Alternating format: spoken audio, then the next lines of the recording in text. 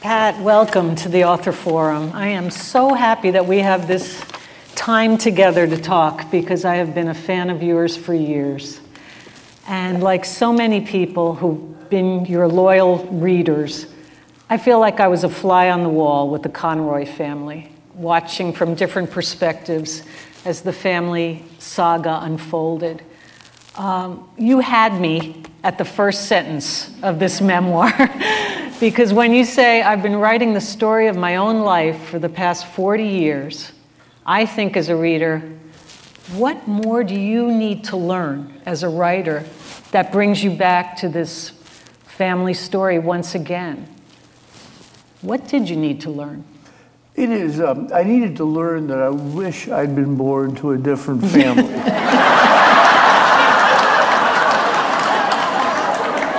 And I say this, I watch other families, and I fall in love with other families. I almost weep when I see, and fathers have changed a lot since I was a kid. These fathers, they take their kids to ball games, and then they walk their children through grocery stores and I'm thinking, what's wrong with that guy? And so my obsession has been, why my family was like that, why it was so brutal, why we were so quiet about it. We never, ever discussed it. We never told about it. We were looked upon as the perfect family, 7 kids. And, we were little kids. And we're these little kids, and I see pictures of ourselves. Dad with little military haircuts, and the girls with very bad, cheap eyeglasses. And it was the 50s, and it was never discussed at all. And why it wasn't, and it has bothered me some, Maureen, that this has been basically my only subject. That I wish I'd been a deeper man, a more Tolstoyan man, a more Kentucky-like man. But it did not happen for me. This was what I was born to, and I think what I was born to write. Yeah. But this is a memoir. I teach a course at Georgetown on the autobiography, and we spend the whole semester furrowing our brow about the question of what separates an autobiography from autobiographical fiction. Right. Why go to the autobiography form? What does it offer that the fiction didn't? Okay, here's what it does. It at least offers, Maureen, and this is, as you know, being in academia, this is debatable.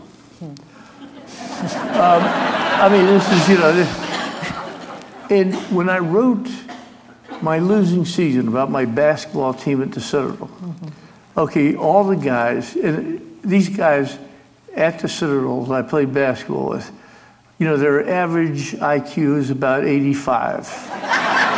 They were very tall, but, the IQ level was low. You don't know who's in the audience. You better be careful. Their literary level was lower. And I'd go to their books and I'd say, you guys ever read my books? And one of them said, I tried once, Conroy, but I couldn't get into it, but I've seen all the flicks. Yeah. So as I'm writing that book, and I said, guys, here's what I've got to tell you, is what you tell your students that's essential and very important. You're going to tell me all the stories, and I listened, I questioned them, like I questioned my brothers and sisters. I got every story. What did he say? What did you say? What do you remember us saying? We don't know if that's exactly what was said, but as best we can, let's fit this together. And does that bring you to a deeper truth? Here's what you hope. Here's what, and remember, 85 IQs. They distrusted me. Their wives were throwing up in anxiety of what I'd write about their family. And it was awful. And my teammates, vicious critics, not just academic critics, these guys could all beat me up. Yeah. The book comes out, and I warned them. And I said, guys, you must understand this. You haven't read much. But you must understand this. When the book comes out and you read it, to you, it's going to sound like the truth. Yeah.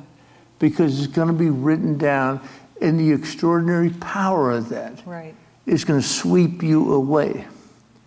The kid, T. Hooper, that was most hostile about the book, hated the book, hated the idea of the book, reads the book, and I'm at Furman University discussing this very thing.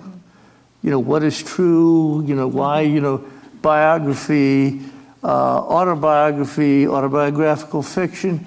T. Hooper stands up in the audience and says, I hated the idea of this book. I hated Pat writing the book.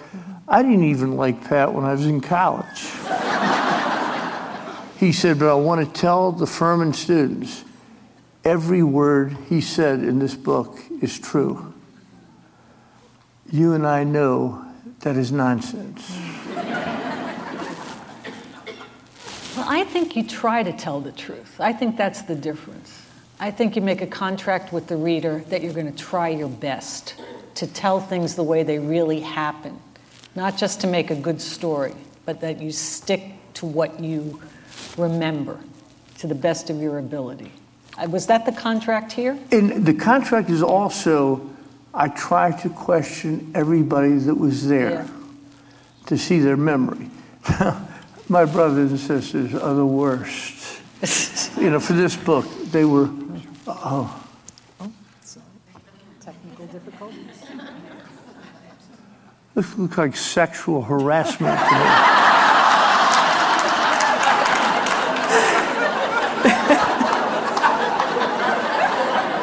But my brothers and sisters were, you know, first of all, I have a sister, Carol, who's a poet in New York, a brilliant woman who will not talk to me. Right. Okay, I've got this. I'm the only one that remembers her childhood. And I remember it extraordinarily well because I found her amazing and precocious and brilliant. And I'm the only recorder of this. Yeah. So I have to depend on myself for Carol because she will give me no help. Now the other kids, they're terrified I'm going to write about them. So, you know, and I was scared to give this book out. When the galleys came in, I said, God, I got to give my brothers and sisters. And once again, we're dealing low IQs, Southern, Irish, been watching me suspiciously my entire career. And so I give out these little books, and I said, you know, gee, I hope you like, you know, it's horrifying. And so they come back with things. My brother Jim, the dark one in the family. I mean, Jim has never had a bright day in his life. And I said, Jim, I sent you the book. Did you read it? Yeah. How'd you like it? Well, I can honestly say you wrote a book. My brother Mike. Mike, did you read the book? Yeah. Do you want to talk about it? Nope. So I have no idea, you know, with my family, what this is going to be like. It terrified me to write this book. But you dedicated it to your brothers and sisters. Okay, now this is because I'm a weak and cowardly man. It had nothing to do. It had nothing at all to do with my love of my brothers and sisters. It was, I was hoping by dedicating the book to them, they would think, they would soften their attitude towards me. So you start off with a fiction. Yes, it was a total fiction. Okay. How about this, Maureen? My brother Mike, I said, it took over a month for him to read the book. I said, Mike, have you looked at the book yet? Nah, Pat, I've been so busy. I said, you retired, Mike. He said, oh, my Lord, I've been doing one thing after another.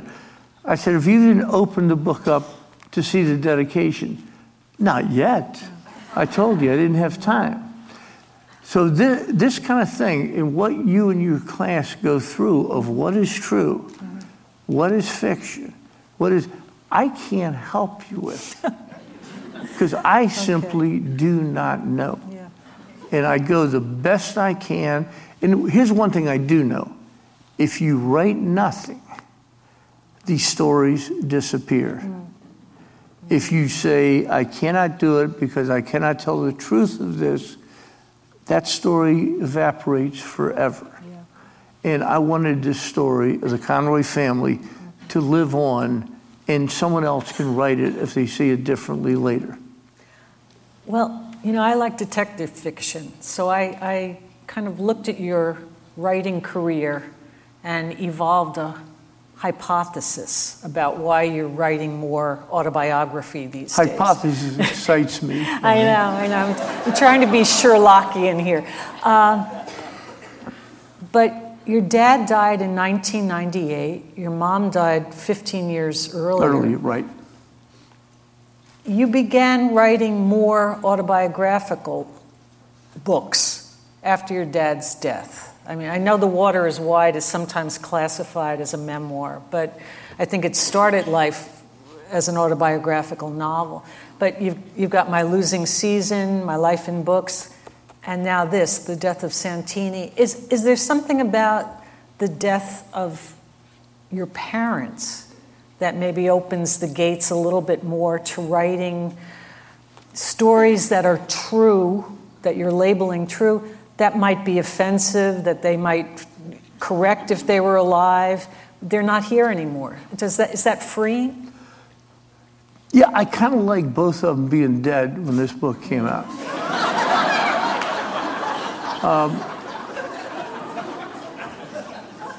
And I feel bad about saying that. I just, you know, but there's things. I remember when the Great Santini came out, my mother, who was very literary and didn't go to college, but she read everything.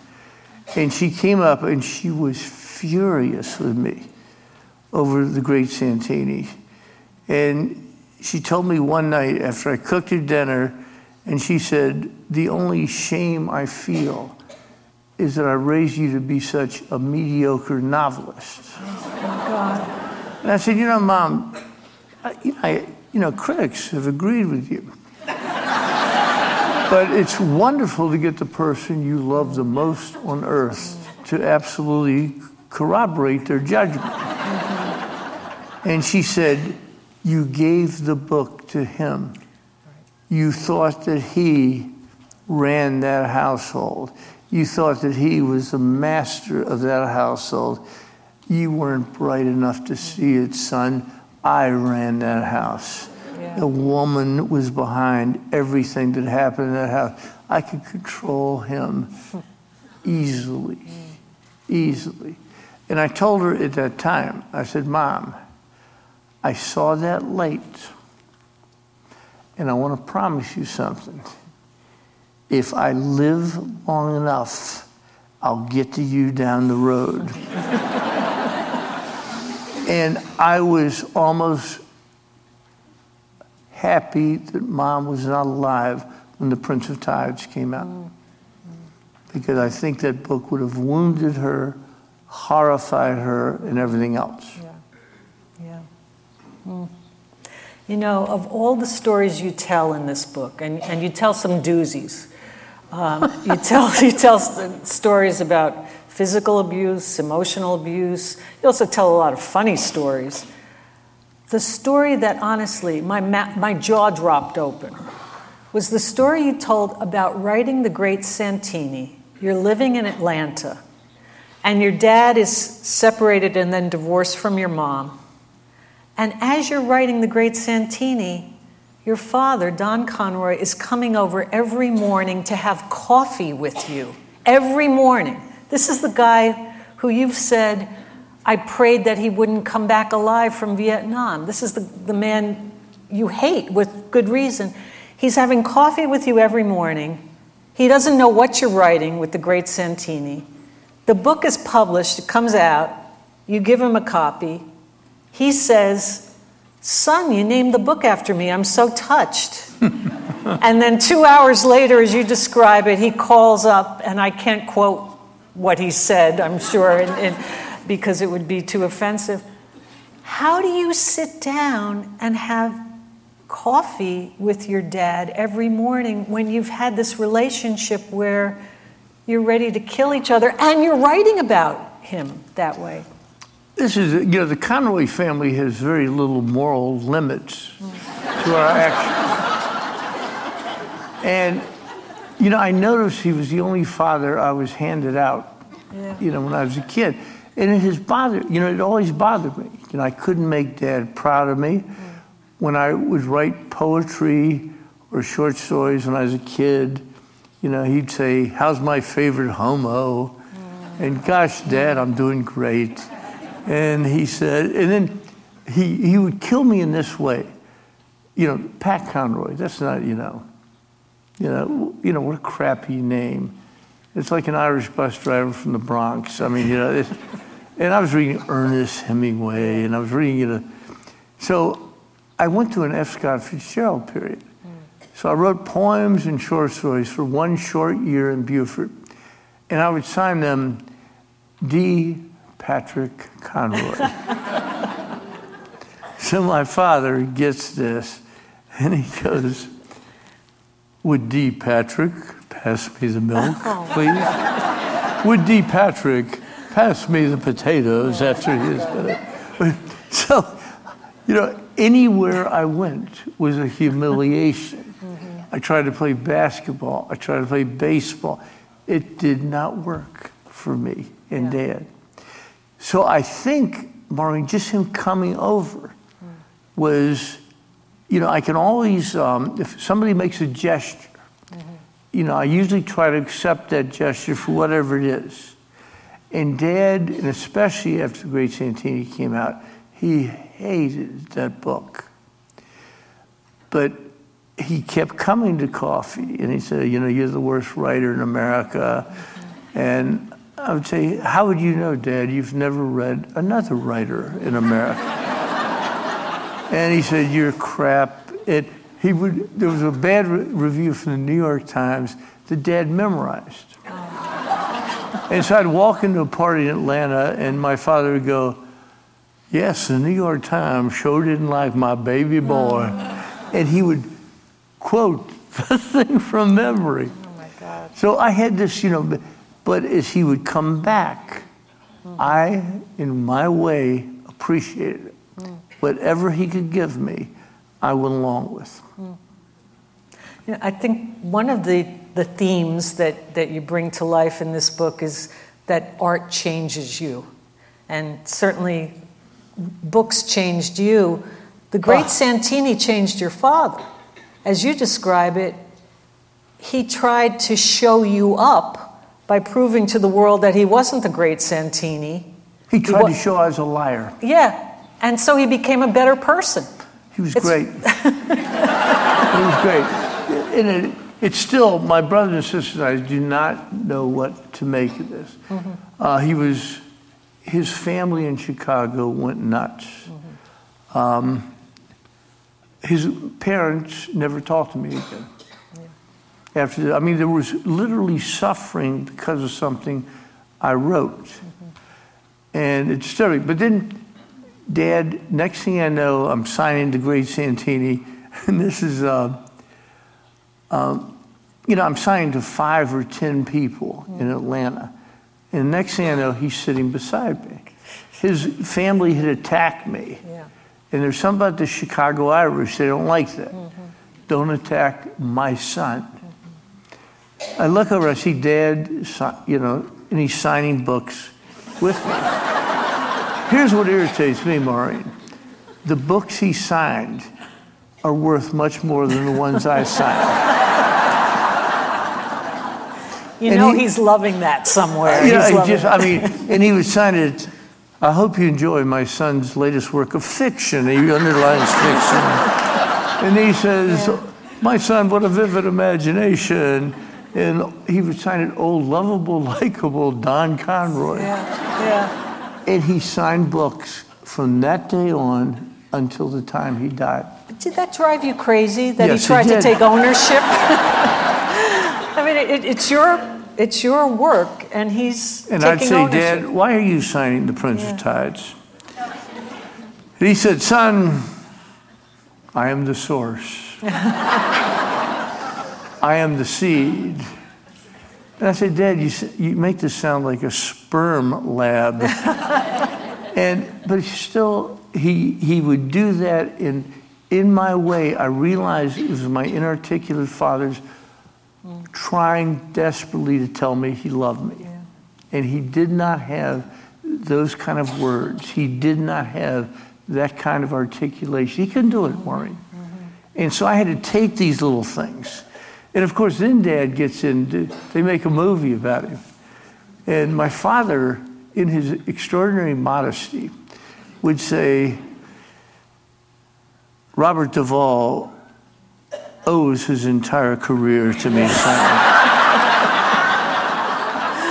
And I said, why do you say that, Dad? He said, before he got to play the Great Santini, he had no role with meat or bones or sinew or macho. He could get it. I said, Godfather, Coppola now. He wasn't doing bad, Dad. He said, yes. But I was the one that let them know he could carry a movie. But your dad wanted John Wayne, right? Oh, yeah. It was this way. It's a shame John Wayne is dead, son. Only he could get my extraordinary masculinity across to the American people. I went through crap like this. Yeah. And I'm thinking to myself, Maureen, okay, if I write this, no one's going to believe it. Who believes this? And, and I had the movie companies send him and Dad a telegram saying, we've chosen the actor to play you, Colonel. His name is Truman Capote. And my father went nuts. He goes crazy.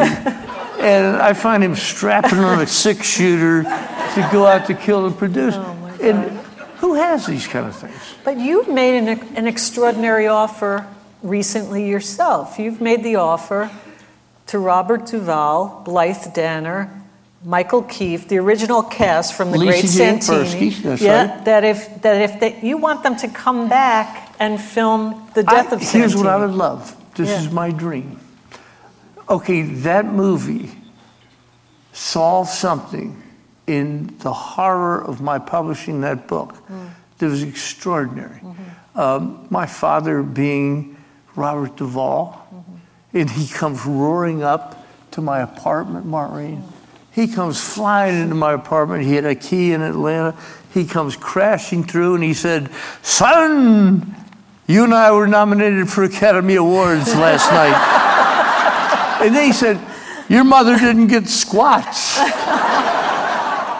And this to me seems so large, but here's what I'd love to have happen. It's been, 35 years since that movie came out? I love that movie so much. Yeah. I would like Robert Duvall, Blythe Danner, Michael O'Keefe, Lisa Jane Persky to play these parts they played as fictional roles as non-fictional characters, as the real characters. I think that could be a magical movie and an unknown movie, and I don't think it's ever been done in Hollywood. You haven't heard anything? Oh, yes. Not yet. Well, we'll lobby for it. Yeah. Well, it's one of those things. I told her they could have it for nothing. Yeah. I'd give it to them. Interesting. And so I know, that they're interested, but Hollywood, as you know, is the strangest place of all. And they think I'm nuts because I'm not, asking for money. Right. And I offered to write a screenplay for nothing. Well, it would be extraordinary to film the scenes you give us here, the real life scenes of the death of your parents. Because another thing that I was so taken by was how physically involved you were in nursing both your mother and your father. And I mean, intimately involved. You talk about your mom in the hospital. She's suffering from the chemotherapy that her leukemia requires that she have.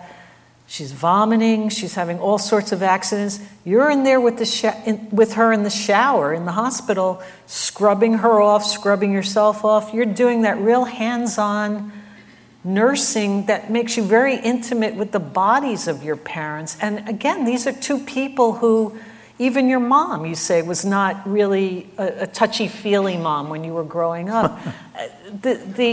The evolution as they get older of your relationship is fascinating. And honestly, I still don't get it, because for people who were so, especially your dad, who were so vicious, for you to find that in yourself, to be able to be their caregiver, is, I think, pretty extraordinary. You know, the strangest part, I think, of American family life, my American family life, is it amazes me that, and I don't know any of y'all, and Maureen, I don't know you,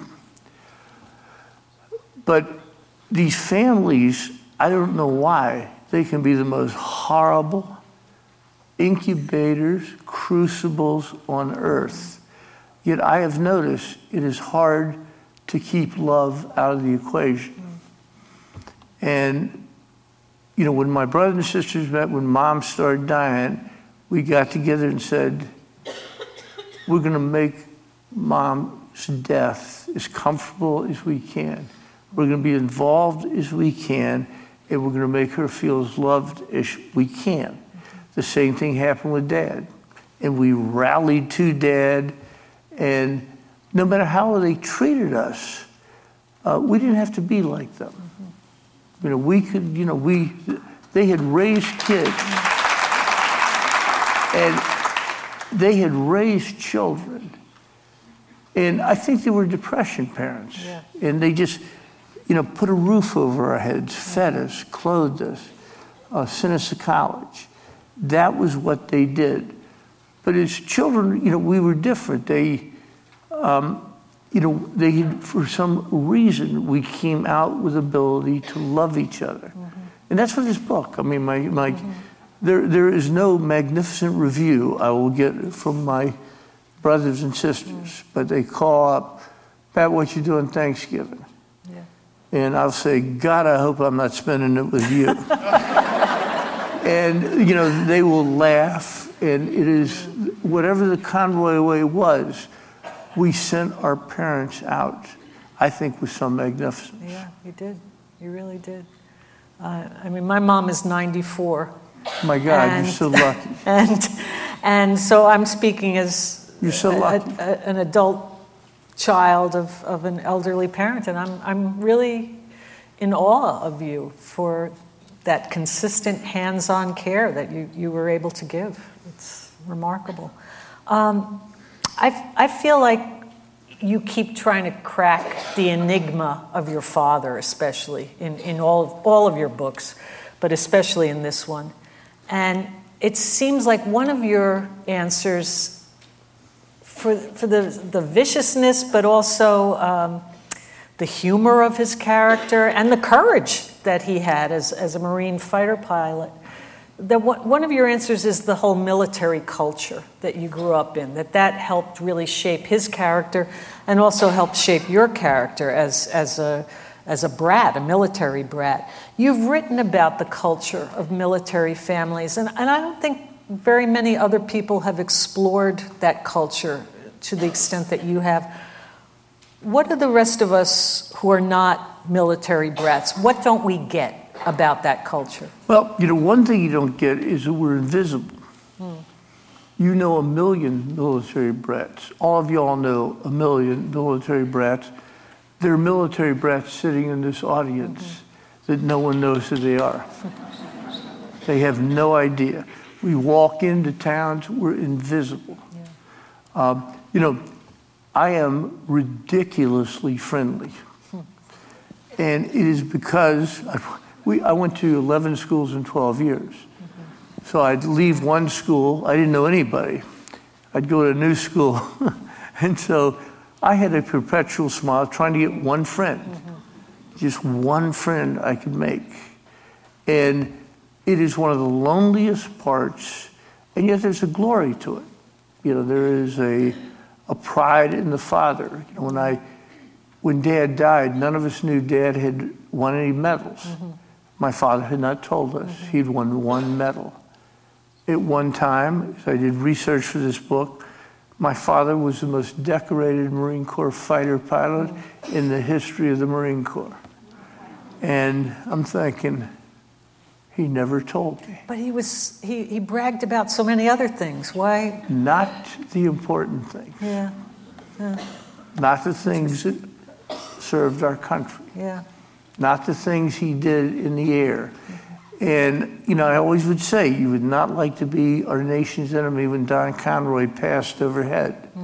When he was dying, he told me he planned the nuclear destruction of Red China. I had no idea. I said, Dad, how did they get the biggest jerk in the Marine Corps to plot the destruction of the largest, most populous nation on earth? Yeah. This even sounds, and every time I say this, Maureen, it sounds too much for fiction. And who are these people I have? My father was checked out to carry nuclear weapons. My mother danced at the White House, coming from the biggest redneck background you can imagine. And she lied to us. I thought my mother was a Southern belle, sort of like Scarlett O'Hara. She identified with Scarlett O'Hara. I thought Mom was, came from this. Yeah. And when she was dying, she even told my stepfather that we had been from the largest slave-owning family in Alabama. And I'm sitting there looking. And I said, the largest slave-owning family? So we own more plantations than any family in Alabama. They stretch from the Chattahoochee and my mother was always specific, to the Mississippi River. And I'm going, no kidding, that's incredible. I said, what happened to that family, Mom? Because I've met the people that came after them. Something terrible happened to that family. And my mother said to me, and I always loved her, she said, the woe. I said, the woe? And she said, the Civil Woe.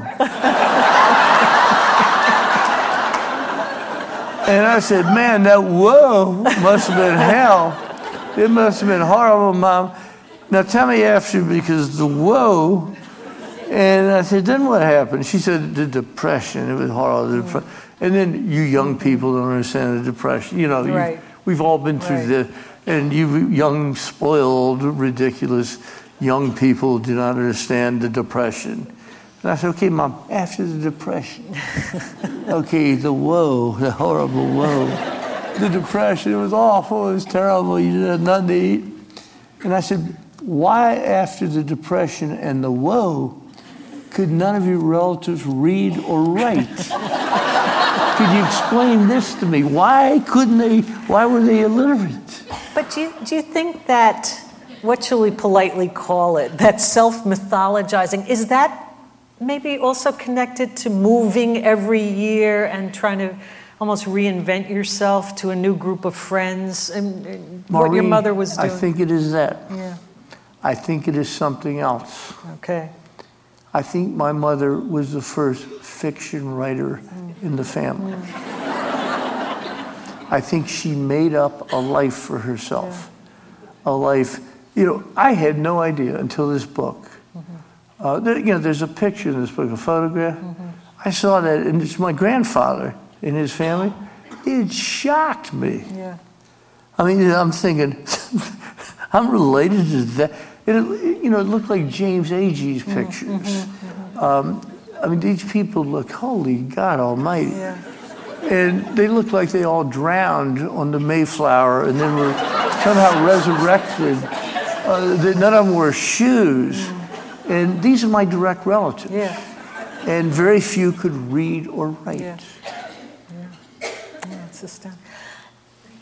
I think another solution that you have for your dad's character, this strange character of his, is that he's Irish, or he was Irish. Yes. And that part of the book, of course, interested me for obvious reasons, given my name.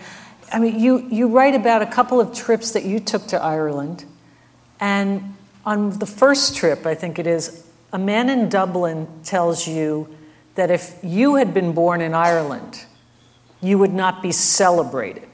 And you said, the Irish are great debunkers of each other. Had you ever heard that phrase? I had not heard that phrase, but boy, that attitude is really familiar. I mean, it's familiar from my childhood.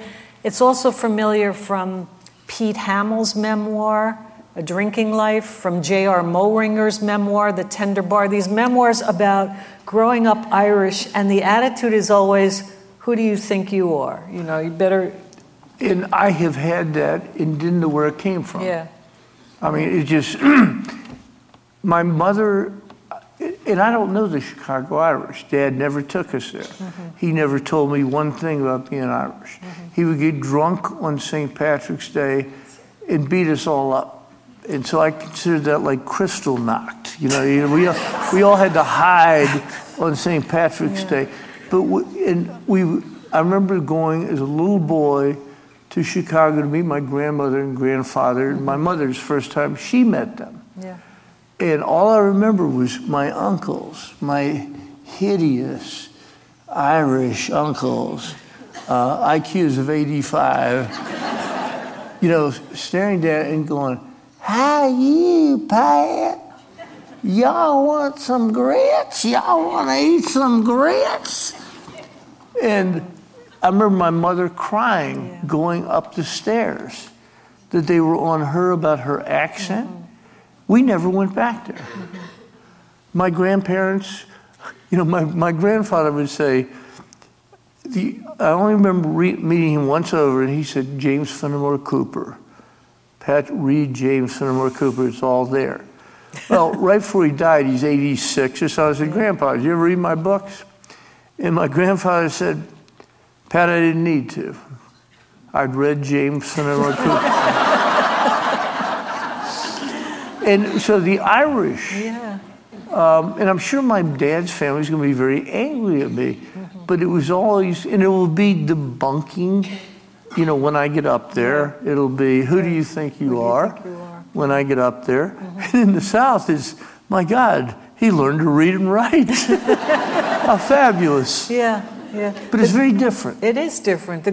I think the greatest compliment that my family could give anyone was that he or she didn't put on any airs, right? What is this all about? I don't know what it's about.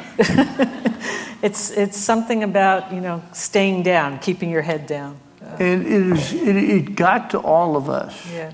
And we didn't know how. It came through the bloodstream. Yeah. Our mean humor came through the bloodstream.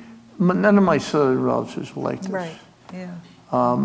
And we simply did not know where it came. It is only when I started writing this book that I said this Irish thing is a strong and powerful current in a human life. Yeah. And I know nothing about it.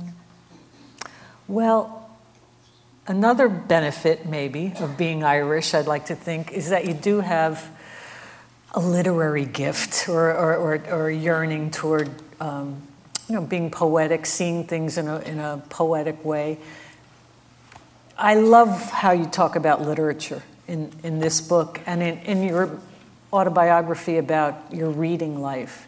And there's one passage that you wrote about in that other memoir where you say that one thing that you love about books is that a great writer can make you step outside yourself. And the passage starts, "Here's what I love. When a great writer turns me into a Jew from Chicago, a lesbian out of South Carolina, or a black woman moving into a subway entrance in Harlem, turn me into something else, great writers of the world." I'm completely with you on that power of literature to take us outside of ourselves. We walk in somebody else's shoes. And yet you must know that these days, certainly in the academy, there's a lot of conversation about, well, writing can be a window, great books can be a window into someone else's life, but they should also be mirrors. You know, students want to see themselves mirrored in literature. And I wonder what you think about that argument, especially since you've had the experience of being a white teacher in a classroom full of African-American kids. Do you think it was important for them at the time that you were teaching to read books about people who looked like them, or would you still argue for the greater power of, being taken out of yourself by books? Well, I don't give a crap about any of that. Okay.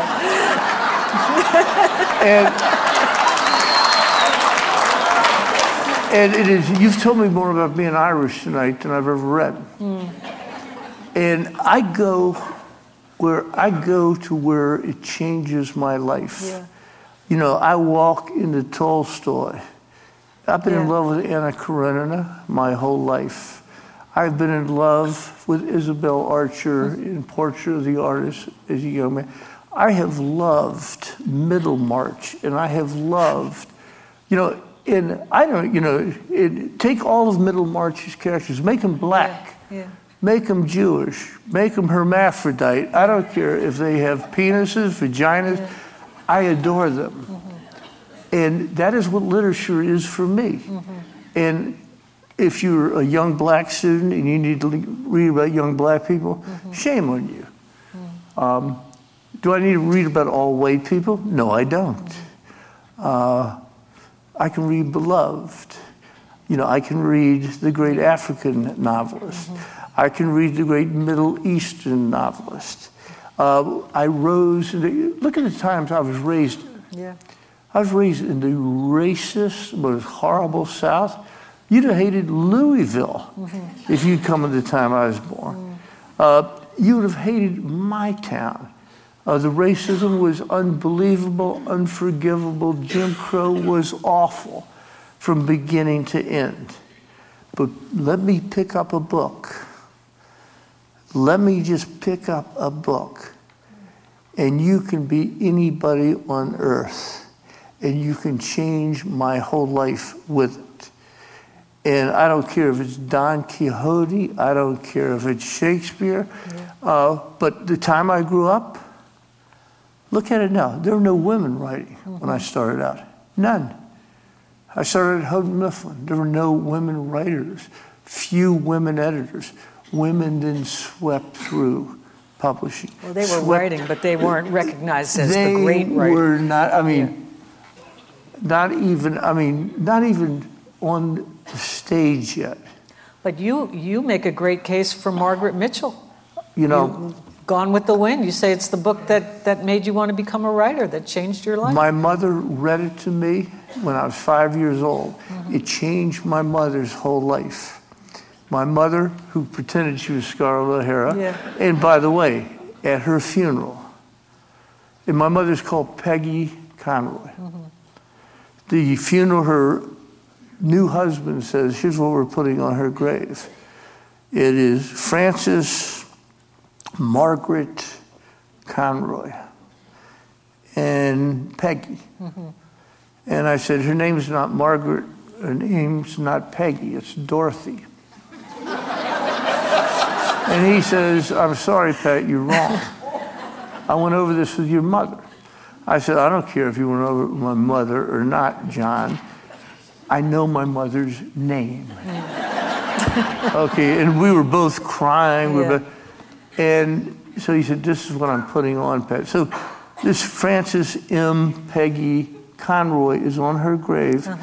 I found out when I went back from Aunt Helen and Aunt Evelyn, when she read Gone with the Wind, she identified so much with Scarlett O'Hara. And she said she would not die starving like we were in the Depression. She was going to be like Scarlett O'Hara, and that was going to be the theme of her life. The first book she ever read me, what I did not know, she changed her name to Frances Margaret Conroy Peggy, after Peggy Mitchell. Oh, interesting. And that is how strong literature is. Yeah. And I've always said, too bad Mom didn't like Ulysses. So she could name herself Molly. But that is not what happened to my mother or her history. And she was a poor Southern girl. But that is what literature can do. Well, you speak so powerfully to literature and the way it can change people. You don't have such great things to say, Pat, about book critics. And I wanted to ask you about that. You say that you've laid a lot of roses at the grave of Thomas Wolfe, but you haven't laid one rose at the grave of a critic. Haven't we been good to you? I'm looking forward to your death, Maureen. When there are going to be more flowers on your tombstone than you can imagine. It is just being a book reviewer is just a way of making a living. And it's a way we get through it. Oh, man. And, and you're in agony and you're in pain over this. What about Edmund Wilson? Were it not for Edmund Wilson, we wouldn't have had the Fitzgerald revival. Don't critics sometimes help us see the glories of writers who we may not have recognized? Here's what I love about Edmund Wilson. I follow his sex life. Oh, well. And I admire the way he treated his women. And, what a marvelous guy. I think feminism began with that guy after I read his thing. Yeah. He is okay. I read Axel's Castle. Yeah, Axel's Castle. I read it again. I read it the first time when I was in college. I thought it was fabulous. But I read it again, and it just seems, it dates too fast for me. Yeah. So criticism dates. His novels stink. Yeah, no. Okay, let me say that. Yeah. They're not any good. Yeah. Okay, now go ahead. I like this conversation. Well, I was happy to see that on your blog, you wrote a beautiful encomium to Christopher Hitchens. You seem to appreciate his critical style. I never met him. Yeah. And, it's only critics you haven't met who you like. And now, Maureen, you will be savage material. Yes, I think so. And, it's one of the things, I've always liked that guy. Yeah. And I always thought he was a great spirit. How many people, now this is, now here's a brave man to me. How many people would write a book mauling Mother Teresa? You were going to say that. I mean, you've got to be a very special guy. Do you know what he wanted to call the book the first time? What? Sacred Cow. Good God. Oh, my God. He had no shame. He was... Holy God almighty. Yeah. This is... I never knew my father wrote criticism. Are you kidding? Not kidding. Oh, my God. Yeah, I know, yeah. You're also... It seems like you're not the greatest fan of your own kind, fellow writers. And I think... Oh, they're horrible. And you've met them, please, Mark. Present company accepted. No, you don't have to do that. We are monsters. You tell hysterical stories about your first writers' conference and meeting Audrey and Rich. She was horrible. Yeah. She kicked you out, you and the other men out of the... Here it is. Okay, I go because of Adrian Rich. It was a time of feminism. It's 1976. And we should say you identify as a feminist. Or Yes, I was the first Southern male ever to identify as a feminist. Yeah. I suffered outrageous slings because of that. He says he's a feminist, my God. This is that macho monster that... but I went to the writers' conference, my first one. I was excited. Great writers were there. Alice Walker was there.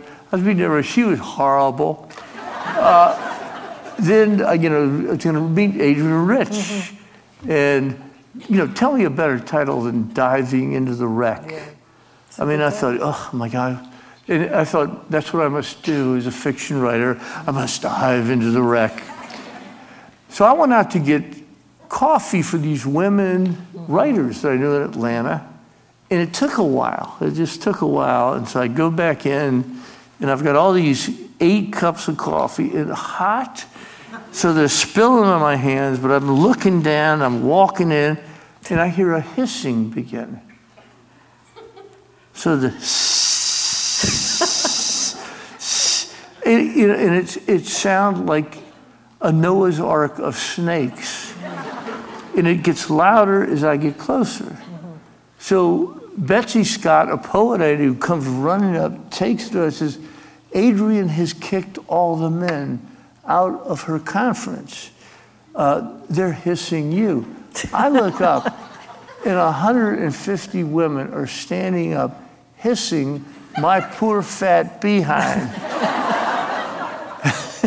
And I'm looking around, and I race out of there. So, I've always looked at writers, since then, because I want to love them. I want to fall in love with writers I love. Yeah. And it's a necessity for me, it's a weakness of mine. But I do.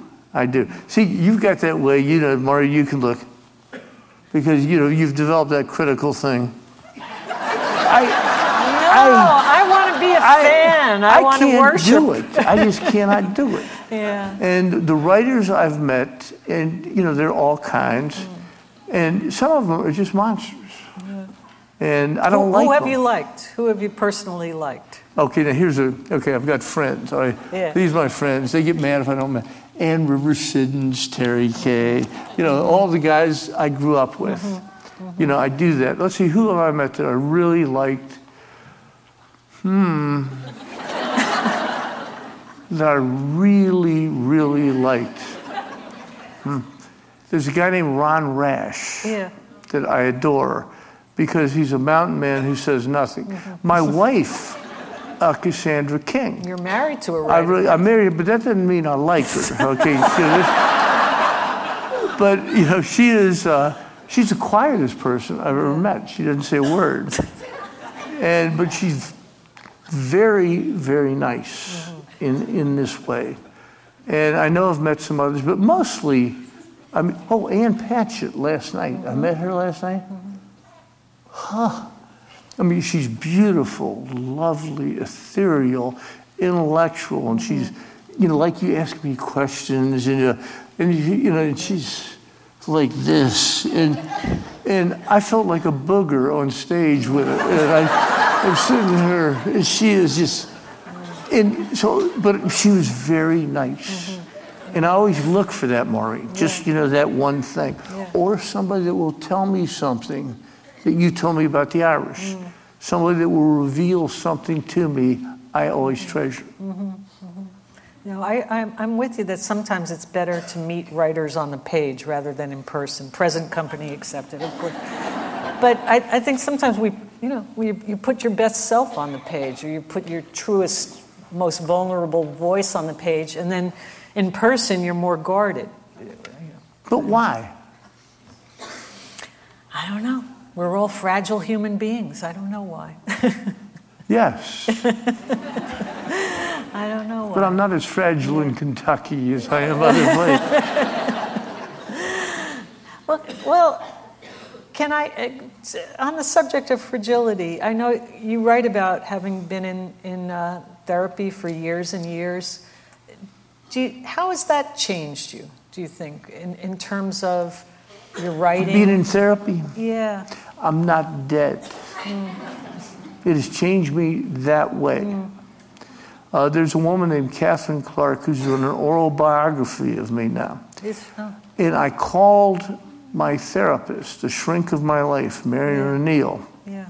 And I said, Marion, I'm doing this oral biography. I'd like it to be honest. And I don't know, Maureen, if I've ever been honest. I just want to tell you, I don't know if what I'm doing to you and to this is some kind of act that I have developed. But I'm trying in this oral biography to be honest. So I called my shrink in Massachusetts. She's retired now. And I said, Marion, I want you to tell this woman everything that you remember. Now, the mistake I made, she's remembering far too much. But I thought it would be a good thing for me to remind me of why I went into therapy. And I'm suicidal. I've been suicidal for much of my life. And I've been depressed for a large amount of my life. And Marion O'Neill, and it was a talking cure that I think saved my life. And these books that I ended up writing because of it. And I think these two things were absolutely essential for me. And of course, my father said, the only people who read my son's books are, he had a list that changed. He would say, all psychiatrists, homosexuals, lesbians. He didn't know there was a difference. He would say super liberals, women. And he would go through this long... Anyone who wasn't like him. It was completely like this. Yeah.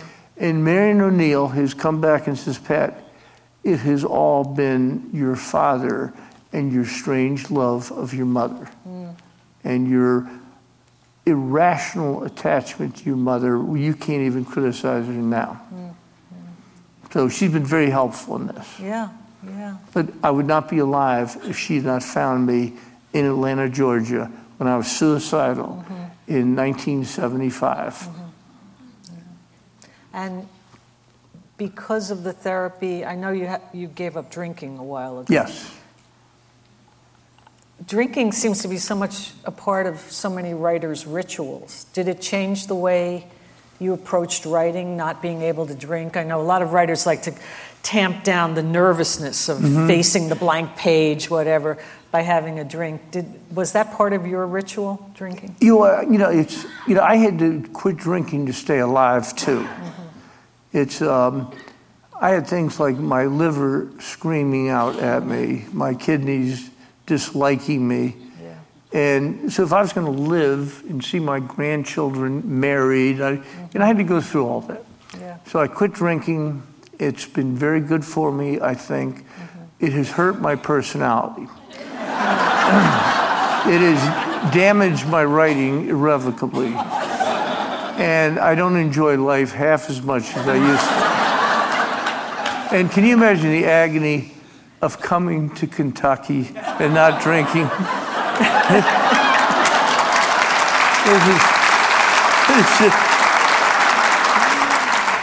My room is paved with bourbon. It's like, oh gosh. Well, I'm sure the love you feel from the audience makes up for the lack of bourbon. Oh no. It doesn't touch it. When I began reading The Death of Santini, and I got to the end of the prologue that you write here, I stopped for a minute, I reread it, and then I stopped reading for a while, because I think the end of your prologue is so powerful. And you talk about the reason why you're going back to this story. It almost sounds a little bit like it's therapeutic for you to keep coming back to this story and again, trying to figure out your parents and where you are in the whole family romance. So I wonder if you wouldn't mind reading it for us. I'd be delighted. Yeah.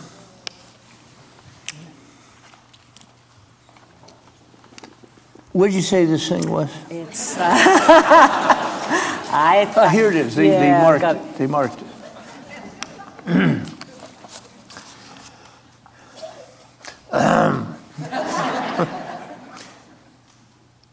Mom and Dad, I need to go back there once again.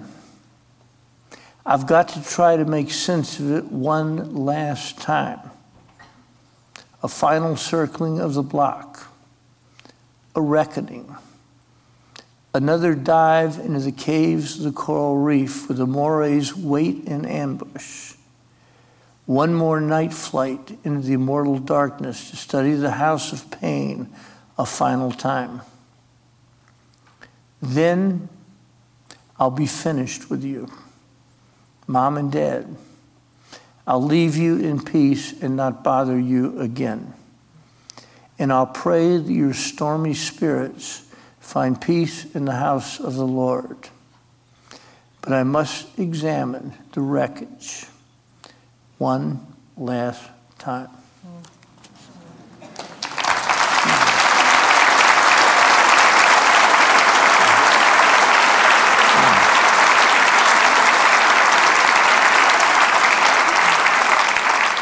Honestly, what I thought, Pat, when I read that the first time is knowing how your other books often stirred you up or else made you very depressed in the act of writing them.